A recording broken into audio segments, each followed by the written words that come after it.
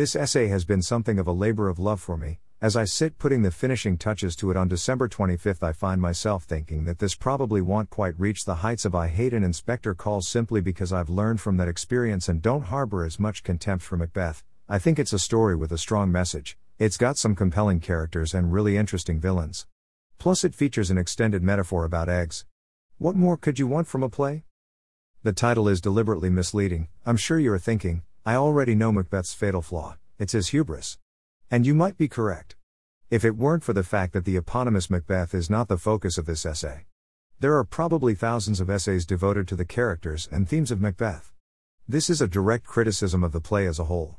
Shakespeare is a writer who has been put on a plinth by English teachers everywhere. This is, in part, justified. I love some of his more original work. But Shakespeare is not perfect, and I'm going to use this essay as a chance to take him down a peg. Reflecting on what I've actually written, this is a more positive appraisal than I'd anticipated originally. In fact, Shakespeare comes out of it looking pretty good. Let's start at the beginning. We open on a heath and we witness the appearance of three witches. Think back to a time without CGI and remember what a bold and striking choice it is to have these witches enter amidst thunder and lightning. The audience are immediately engaged and terrified. These witches were a real and tangible threat for contemporary viewers. They believed that witches could do everything they are shown to do at this point. One can liken it to the same kind of feeling we get whilst watching a more grounded action film. We fear for the protagonist because the villains are close enough to everyday life we can believe in them. These witches prophesize the entrance of Macbeth, our titular hero. We know these witches are evil because they do the things evil witches are supposed to do. No one has to explain what makes Father Christmas so amazing in the movie Elf because as an audience we already know who and what he is. Shakespeare applies the same principle here, drawing on common beliefs to speed his story along. Establishing a totally original villain requires time, and in this play Shakespeare has very little to waste. In the next scene we are introduced to King Duncan. By proxy we learn about how great Macbeth is, and Duncan decides to give him a new title. This is a reward for his actions in a war. We know a lot about Macbeth in this scene. He's a warrior and unafraid of bloodshed. He's popular, well known and respected by the king. We don't know much about the king, but in all honesty we don't need to.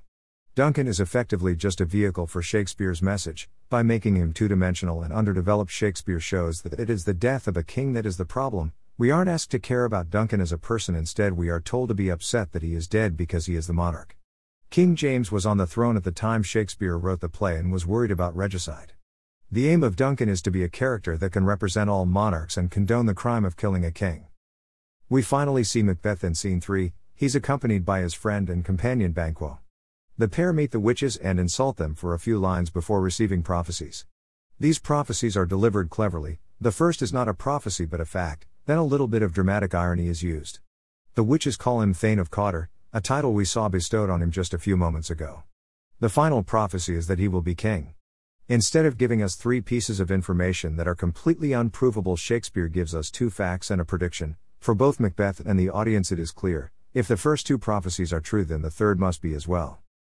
Banquo also receives a prophecy. He will not be king but his children will. This is an odd little detail. Really it has no bearing on the plot. It has been placed there to appease the main donor to Shakespeare's theatre company. King James was supposedly a descendant of Banquo. This is the first instance of the plot bowing to Bit's folklore. It is excusable, it doesn't detract from the plot negatively. Later on though, it gets much worse. It is at this point we are introduced to Lady Macbeth. Despite the fact she isn't even given her own name, she is probably the most powerful character in the play, ruthless, manipulative and terrifying. She begins the play reading the words of another, but almost imperceptibly shifts into a vicious put-down of her husband. She immediately contrasts everything we've heard about Macbeth and we believe it. This is someone who knows Macbeth better than anyone else, and why would she lie in this scene? She's alone on stage. Seconds later she has already decided to murder the king.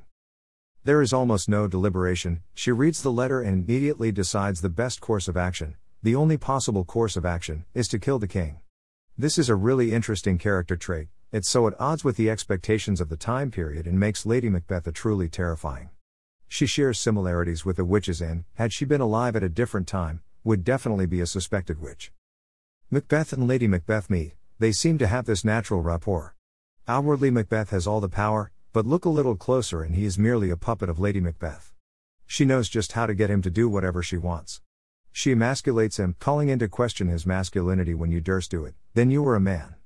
This shows how vain and shallow Macbeth is, but also how powerful Lady Macbeth can be. Lady Macbeth is superbly layered. She has witnessed loss and heartache and yet has this sociopathic outlook. She will do anything for success. She offers to dash the brains of a newborn baby, her reasoning being that she'd sworn. She is clearly slightly unhinged, and this makes her almost more dangerous than Macbeth himself. Having a character like this, with no qualms, no considerations, is truly horrifying. To a contemporary audience, I'm not sure she outshines the witches in sheer fear factor, but personally I found the reality that she is totally human and still capable of the same acts as the witches more scary. Macbeth murders Duncan, and feels remorse.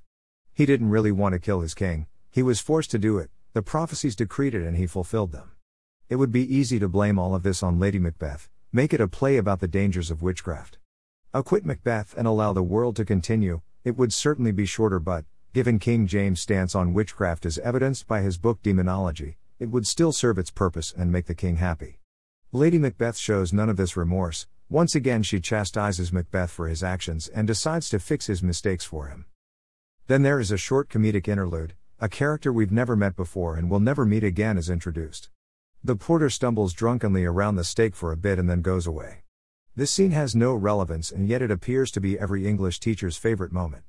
We all know that Shakespeare struggled to write comedy and this scene isn't funny, so why is it so important to my GCSE? Biblical imagery.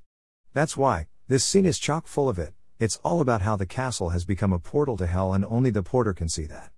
I'll admit that the scene does reduce the tension that has been created up to this point, but it is wholly unnecessary. It doesn't serve any purpose in the story, it can be cut out without any impact. Duncan has two sons, Malcolm and Donalbain. After the death of their father they fear for their lives and run to England and Ireland respectively. This makes them look very guilty, and so Macbeth uses their disappearance to take over.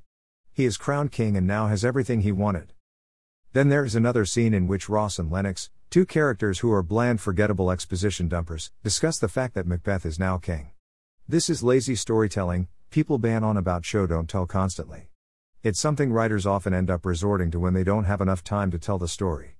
Macbeth is pretty long and there's a lot of stuff going on at all times, so I'd give this a pass if it weren't for the porter scene. It would have been infinitely more impactful to see the reactions instead of hear them secondhand. Why not witness the coronation?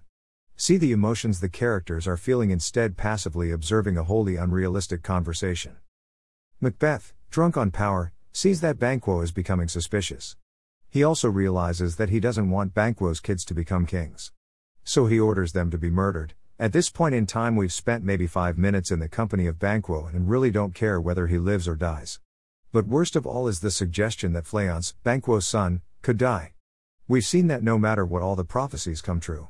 And also, his continued existence is tied to reality. King James is his direct descendant, so he can't die. Banquo is promptly murdered and Fleance escapes, never to be seen again. Macbeth holds a banquet as the new king. But his guilt becomes so much that it begins to manifest as something real and tangible. The ghost of Banquo appears, to scare Macbeth. Despite this idea being very good on paper, when you actually look at its execution it is disappointing. Banquo's ghost has no lines, he doesn't do anything. He simply appears and disappears. Yes, he looks disgusting. But why is he there? Think back to other memorable ghosts, like the ones in A Christmas Carol. Each one has a message. The Ghost of Christmas Past shows Scrooge what he could have had and instigates change. Banquo's ghost shows Macbeth how brutal the murder was, but he doesn't change anything. Seeing the ghost, Macbeth goes a little mad and everyone becomes worried. Lady Macbeth manages to calm him down and everything returns to normal. Although Banquo's ghost isn't utilized perfectly, the fact that he appears and makes Macbeth go slightly crazy is the catalyst for everything that comes next. It instills fear and doubt in the other members of the cast. Then we move, rather abruptly, to a scene with the witches. At this late stage Shakespeare introduces a new witch, Hecate. She is angry with the original trio for messing with Macbeth and tells them off. Then she leaves. The play doesn't need this scene. It doesn't do anything and includes a superfluous song as well. I don't understand why there needs to be a fourth witch. Hecate undermines the power that the original trio have and makes them seem weak. In another scene of exposition dumping we learn that Macduff has gone to England. We also learn about Macduff. He's almost exactly the same as Macbeth. This is because he wants the Malcolm and the English king to bring an army to Scotland and take Macbeth down. Macbeth and Macduff have very similar names. No one else in the play has a name even remotely similar, and these characters are not minuscule roles with no interaction on relevance. It just makes things confusing. For years I believed Sauron and Saruman, of the Lord of the Rings trilogy, to be the same person. They are a totally different character but often do the same sorts of actions and hardly ever interact directly. The characters of Macbeth and Macduff suffer from a similar fate. In the next scene, Macbeth returns to the witches to ask for more prophecies. They oblige. He learns that no one born of woman can kill him, that he won't die until Great Birnam Wood shall come against him, and that he should fear Macduff. Spoiler alert, all of these prophecies will come true in the most convoluted manner possible. In the next scene, Lady Macduff and her children are murdered. This is supposed to be a brutal scene. But Shakespeare ruins it with an extended egg metaphor. The sun is described as ewe egg, and there is reference to fry. This is more comedic than scary and significantly reduces the tension that has been created up to this point. The scene is unnecessary. We've already seen that Macbeth is capable of ordering the death of innocents, fleance, so the scene is unnecessary, especially as Macduff doesn't even find out about their death during the play, so it doesn't inform his motivations. Lady Macbeth re-enters the play after a long absence. She is no longer the strong and powerful character she was before. She's become consumed by guilt and changed. We find her sleepwalking around the castle, trying to wash blood off her hands. Just as it did for Macbeth, her guilt has manifested itself as something she can see. She helped Macbeth to get through his own guilt but was unable to save herself. However, it seems jarring. This is a woman who hasn't actually committed any crime. She has manipulated Macbeth into doing her bidding. She has already shown that she is remorseless in the quote regarding her child. Why is she suddenly throwing all her character traits out of the window and reverting to this stereotype of women at the time? She becomes this weak shell of who she was for no reason. We don't get to see the transition, and so it comes out of nowhere.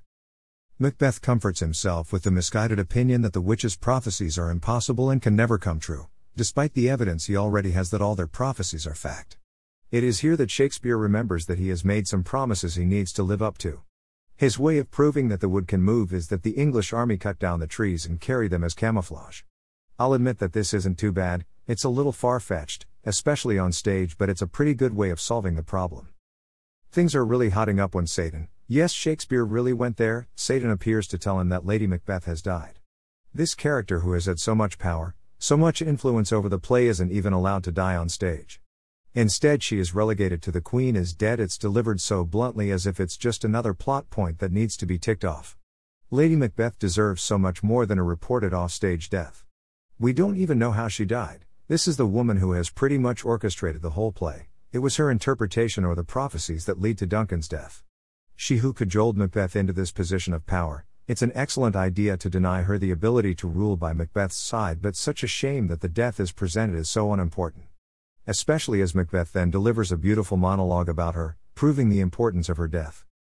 Macbeth and Macduff's final confrontation is one which lacks tension. We already know the outcome because of the prophecies. We don't fear for Macduff, and so the conversation is uneventful. When Macduff drops the bombshell about being a cesarean birth, it's not a shock. And also, just because he was removed from his mother more forcefully doesn't mean he wasn't born of woman. Macduff kills Macbeth and Malcolm becomes king.